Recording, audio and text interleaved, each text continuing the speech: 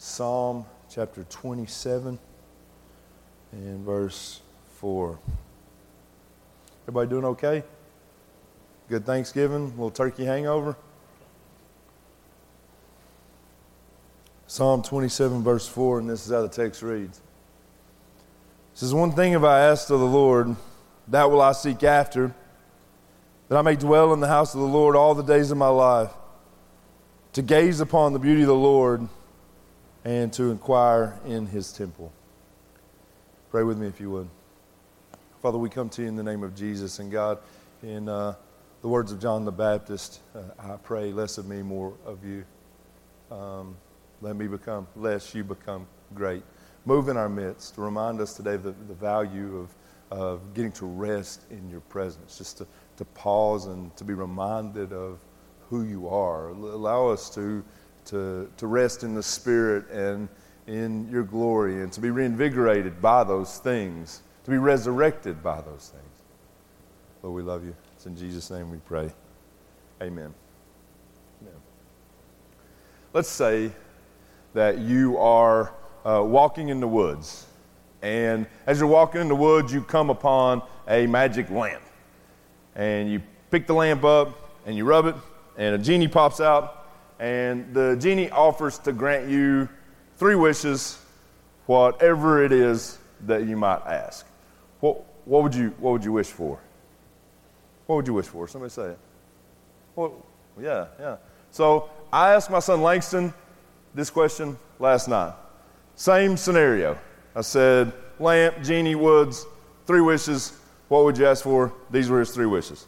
Wish number 1, he said he wished that some WWE superstars would come and visit our house so he could wrestle with them. He thought that would be a lot of fun. Wish number 2, he said he thought it would be pretty cool to meet Jesus.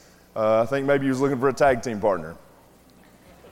And then wish number 3, he said that he wished that he and Riggs could have a TV in their bedroom, which I thought was a very practical. I mean, if you got 3 wishes, I thought that's a very practical thing to ask for. But, what would you ask for? Maybe I heard several of you say money. You probably would. Probably ask for a significant sum of money, the kind of money that would lead to generational wealth in your family. Or maybe you would ask for like a significant other.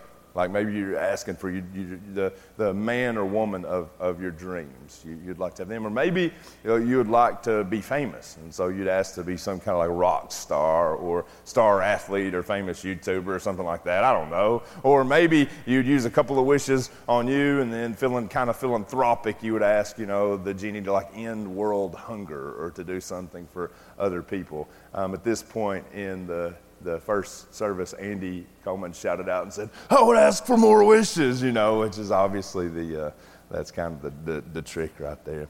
Now, that may seem like a silly question at first, but in reality, I think it can be pretty revealing of our idols, because it kind of lets us know what lies just underneath the surface, what thoughts we have that we think, if I just had that, then I would be happy.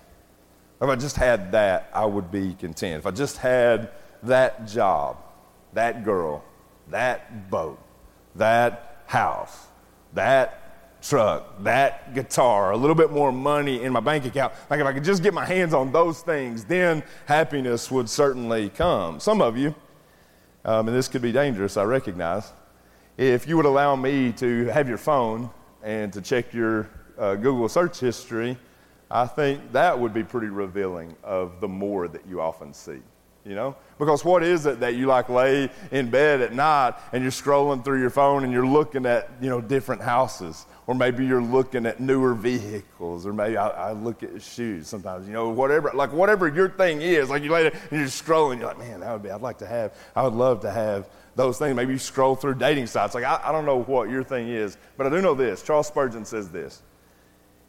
He said, if you're not content with what you have, you would not be satisfied if it were doubled. Isn't that interesting? If you're not content with what you have, you wouldn't be satisfied if it were doubled. If you're not content with this, probably won't be content with that. David here in Psalm 27, and Colby quoted this verse last week, and he certainly did it much more eloquently than I will ever be able to do. But David essentially says, this one thing I ask of the Lord, and this I will seek. I want to dwell in the house of the Lord forever. I want to be able to gaze upon his beauty. I want to be able to inquire of him at his temple. That's one of mine. It's no problem. That's what, anytime I use them in an ad, they're gone. You know, that's how that works. In this text, we find out what David's 3 wishes would be. And I think they're very powerful. Wish number 1, he says, I want to be able to constantly dwell in God's presence. Wish number 2, he says, I want to constantly be able to gaze at God's beauty. And then wish number 3, he says, I just want to be able to talk to God anytime that I want. Now, when we read the Psalms, what we're reading is from David's private prayer journal. Like, I really don't think that David thought when he wrote all these things down that eventually they would be published, and certainly not as distributed as they have been, that we would be reading them like 2,500, 3,000 years later. I'm assured that he didn't know that, because if he did, I think he would have done a better job of editing them to make him look better. Because in reality, a lot of the Psalms paint David in not such a good light.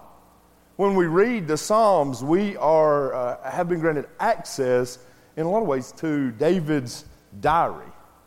And I only say that because I want you to understand that when David wrote these words, he wasn't trying to impress anybody. Like, he didn't write them down knowing that we'd be reading them years later thinking, oh man, he's so much holier than us. I mean, look at what his 3 wishes are compared to what my 3 wishes are. No, he wrote these words down because he believed they were true. He believed honestly that there was no better place to be than in the presence of God. He believed honestly that there was nothing more beautiful with which to set his gaze upon than God. He believed that there was no one that was worth talking to more than being able to speak with God. That David was a king, and he had experienced all the pleasures of this world. He had power. Kingdoms rose and fell when David gave the word. He had material possessions. He had money. All that a person could want at one time or another, David had access to those things. He had experienced the praise of men. I mean, even now when people talk about David years later, he's known as one of the greatest, most humble, most godly leaders who ever lived. He had a great reputation. And yet David still says in this text, this one thing I ask, forget about the power and the praise and the paper. I just want the presence. That's all I want. It's his presence. David's saying, I just want to be able to live full time in the presence of my God. It's David's request. First year I was serving here at the church for a long time, and some of y'all will remember this because some of y'all were around before me. The church had a tradition where the Zimmerman clan, on Christmas Eve, they would come together and lead a small Christmas Eve service. Now, it was a pretty low-attended service because a lot of y'all have family things that you do on Christmas Eve. But what they would do is they'd come together, and there were refreshments, and they would have like coffee and cookies and stuff like that, and they would sing some worship songs and some Christmas carols. And it was really just kind of this laid-back thing that they did that they really enjoyed doing. But in my first year here, we had advertised that, and as we got closer to that date, the Zimmermans decided that they were going to go spend Christmas in Texas with Mark's mom. And so he called me and he said, hey, do you want us to cancel this service, or would you like to go on and have it? And I go, well, we can certainly go on and have it, but I can't sing a lick. Like, there's no way that it's going to look like what it looked like, if you all were leading it. But it's like, I'll be happy to do it. And so I just decided, I was like, we're going to still get together that night, and I'm just going to make it a more prayer-focused night. Like, we'll come together and we'll read the Word and we will pray, and there'll be a significant moment of silence in that time, and the hope would be that we would be given space in that moment, our people, to connect with God. Now, maybe this seems like a crazy idea to you, but the thought I had was, if the next day was Jesus' birthday, maybe it would be a good idea to set aside some time for Jesus. Crazy, I know, right? So that's what we did that night. It was more solemn. It was quiet. It was prayerful. And as we, it went okay, right? And as we're leaving the place, like I'm in the hallway and I can hear people exiting and people are grumbling, you know? Like I can hear people talking about, man, I miss the cookies. I miss the carols. I miss the tradition that we usually had, you know? And in my head, I'm thinking, I agree with you. I mean, like, look at me. I clearly like cookies, right? And coffee and carols. And I absolutely adore the Zimmerman family. But listen to me, church. If the church gets to the place where we are more satisfied with cookies than with Christ, we are in error. If the church gets to the place where we enjoy the lights more than the love, we enjoy hearing ourselves talk and hearing the words more than we enjoy hearing God's word, then we are in dire straits. We are in a bad situation. David says in this text, this is one thing I ask, and I want to seek it. I just want to dwell in the house of the Lord forever.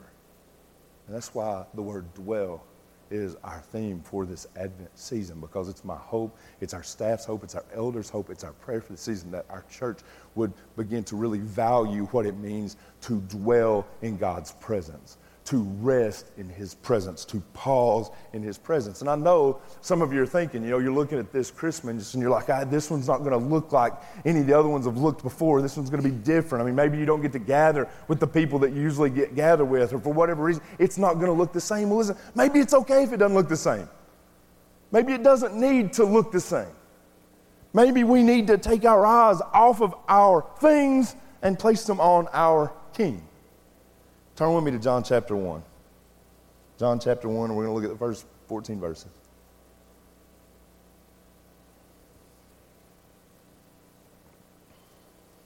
This is the story of the incarnation. Beautiful, poetic passage of Scripture. And this is how the text reads. It says, in the beginning was the Word, and the Word was with God, and the Word was God. He was in the beginning with God. All things were made through Him, and without Him was not anything made that was made. In Him was life, and the life was the light of men. The light shines in the darkness, and the darkness is not overcome it. There was a man sent from God whose name was John. He came as a witness to bear witness about the light, that all might believe through him. He was not the light, but he came to bear witness about the light. The true light, which gives light to everyone, was coming into the world. He was in the world, and the world was made through him, yet the world did not know him. He came to his own, and his own people did not receive him. But to all who did receive him, who believed in his name, he gave the right to become children of God, who were born not of blood, nor of the will of the flesh, nor the will of man, but of God. And the Word became flesh and dwelt among us. And we have seen his glory, glory as of the only Son from the Father, full of grace and truth. Imagine with me for a moment, church, if you would, that God is in this can. I want you to imagine that God is in this can. And so this is his dwelling place, this can. If you want to meet with God, you got to come to the can. You want to worship God, you have to come to the can. You want to talk with God, you have to come to the can, because this is the place he dwells. Now, you can understand that if that was true, it would be pretty dangerous, you know. It would be a lot of responsibility to be the keeper of the can, right? Because if somebody were to break in and to steal the can or to murder me and just take the can, then there are a whole lot of people who would lose access to God. People who have access to it, they might lose that access. Now, I understand that that is a ridiculous thought, but it's really not all that different than the way the Jews in the ancient world viewed the temple. Now, of course, the temple was much bigger than the can that I'm holding up, but it was still just a big closed-off building, and they believed that if you wanted to meet with God, you had to go to the temple. You wanted to worship God, you had to go to the temple. You wanted to talk with God, you had to go to the temple. The temple was the place that the presence of God dwelled. It's the place that he moved. You wanted to interact with him, you had to go to that place. And that's why the Jews and the Israelites were committed to protecting the temple at all costs, because if the temple were to be destroyed, if it fell into the wrong hands, then there are a whole lot of people who would lose access to God. Now, church, what we celebrate when we celebrate Christmas, what we celebrate when we celebrate Advent, what we celebrate when we celebrate the Incarnation is that Jesus opened the can. He took the lid off. And if you really want to follow this analogy the best that you possibly can, it looks a little something like this. Like when Jesus breathed his first breath in the world, it opened the can a little bit. And then when he was crucified and the curtain in the Holy of Holies was torn, he opened a little bit more. And when the rock was moved away at the point of his resurrection, it moved a little bit more. And then when the Spirit fell at Pentecost, the whole can was opened up. And the Spirit and presence of God were unleashed upon the world. At that moment, church, everything changed. People believe you want to worship God, you got to go to the temple. No, now the Bible says we live and move and have our being in His presence. That's because God came to this earth and He took the lid off. He opened the can up. He made a way when there was no way. One of the things that the Pharisees hated so much about Jesus and they were so frustrated by, a lot of the religious leaders, is that they made money off of the temple. That system, that process, that's how they made a living. And then Jesus shows up on the scene and He's there to prove to the world that God works outside of the temple. God's doing stuff outside of the box, and they didn't like that very much. I mean, think about it. Before Jesus, if people wanted to repent, they had to go to the temple. Jesus forgave people right in the middle of the street. Before Jesus, if people wanted to meet with God, they had to go to His house. Now Jesus was knocking on their doors and dining with them at their tables. Before Jesus, if people wanted to talk with God, they had to go through the high priest. They had to go through a certain process. Now they could meet with Him in person. They could talk with Him face to face. In Psalm 27, verse 4, we hear David saying, God, this one thing I ask, and I'm going to seek it. I just want to dwell in the house of the Lord forever. And then in John chapter 1, verse 14, we see God's response to David's request. David could not get to God, so God came to him. We cannot get to God, so God came to us. Jesus came to dwell with us temporarily, that we might be able to dwell in the presence of the Father eternally. One of the names that Jesus is sometimes called in the Bible, and we already sang it this morning, is that he is called Emmanuel. And the word Emmanuel means God with us. And I think it's pretty cool because the actual origin of that name for Jesus happens in a conversation between an angel and Joseph. So Mary gets pregnant. Mary and Joseph haven't been married yet, and the angel comes and appears to Joseph and explains to Joseph, this is what's going on with your betrothed. This is why in the coming months you're going to see her belly grow. And the angel actually goes a step further. He goes, and when the baby gets here, when your son gets here, people are going to call him Emmanuel, meaning when there are going to be times that you're going to be walking down the street arm in arm with your son, and people are going to see you all pass, and they're going to go, look, God is with us. He used to be only in the temple. He used to be in the can. But now he's walking right with us. Now He is in our midst. So what does that mean? God with us, what does that mean for us? That means there's never a day, there never has been a day, there never will be a day that we walk alone. There'll never be a day, because of what Jesus did in opening the can, in the rolling away of the rock, the sending of the Spirit at Pentecost, there will never be a day that we walk alone. There will never be a day that the presence of God isn't with us. One of the mistakes that I think we often make is that we try to put God back in the can. Like we try to think that he's in there and that I'm over here and he doesn't care about the things that I care about. It's one of the things ways that I think Satan tries to enslave us is that he tries to put like a mental divine block in our minds so that we forget that God has been with us the whole time and that he will be with us forever. We forget that great promise of Jesus that he will never leave us or forsake us. We forget that he is with us at all times and in every way. For whatever reason, many of us, when we think about the past and we think about the future, we imagine a world where God either was absent or he will be absent. And I would argue that that's a perspective that is really detrimental to our mental health. Because when you consider your past, you see a past apart from Jesus, a past where Jesus was absent, you're going to walk in shame. If you consider a future and you think about what lies ahead and you see that future apart from Jesus, you're going to constantly walk in anxiety. We need to do the hard work of not just allowing God to come and dwell in our world. He's already done that. But we need to take the extra step of allowing God to come dwell in our minds, in our thoughts, in our memories, in our worries. This is what I mean. And I think this is really important. Some of you really struggle when you think about your past. You've left a trail of destruction behind. Like when you look at the way that you've lived up to this point, you've made a ton of mistakes, you've hurt a lot of people, you've burned a lot of bridges, and when you think about your past, all you see are those mistakes.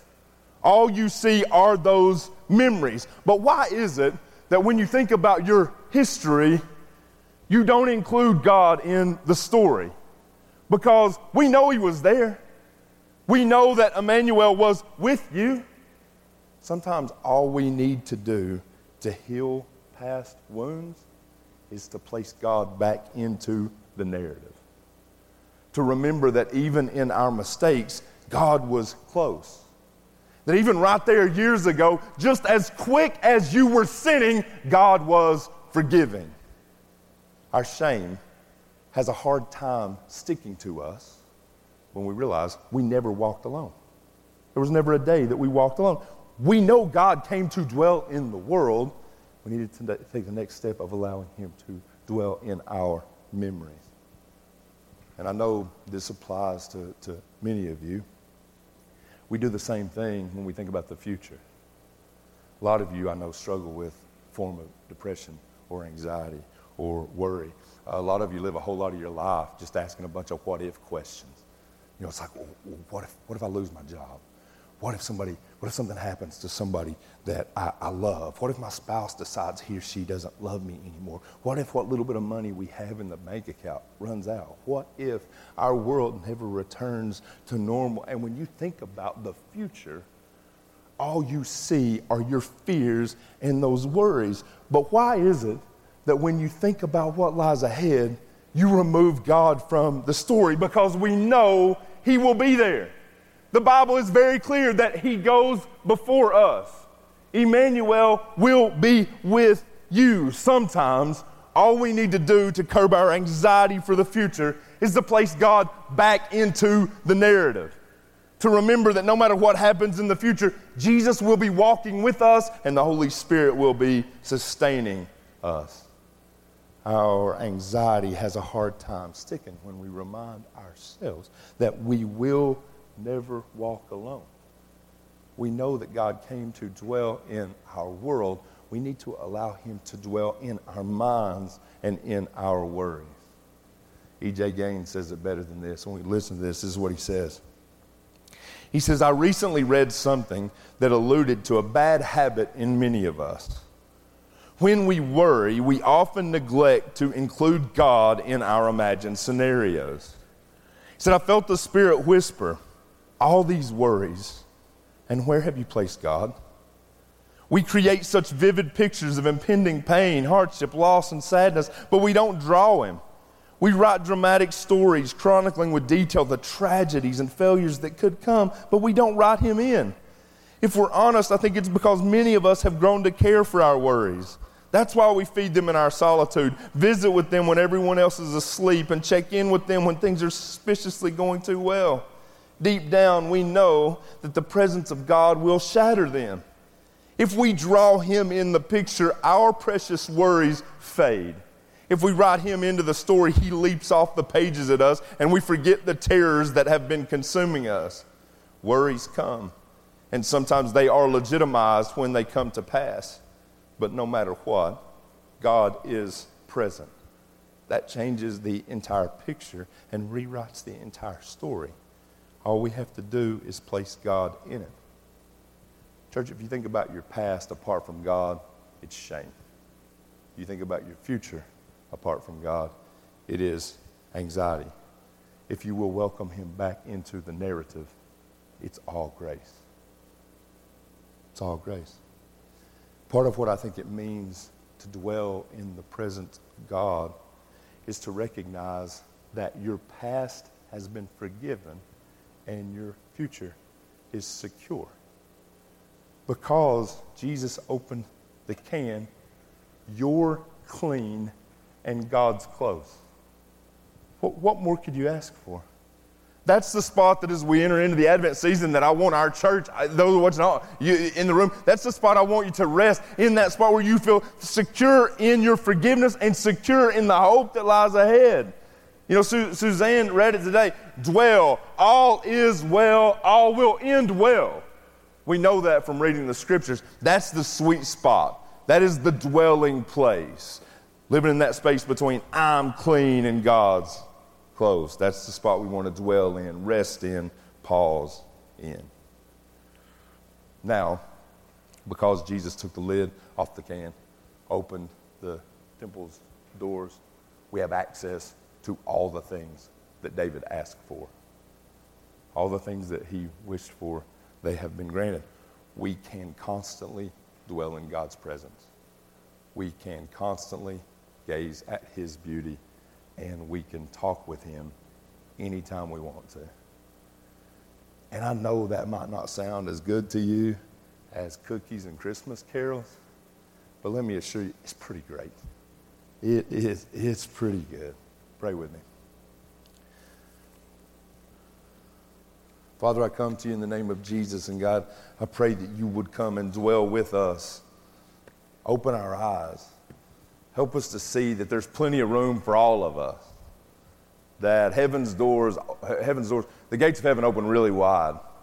And you welcome us all into the kingdom. You welcome us all around the throne of the King. There's space for us all. Help us to dwell there.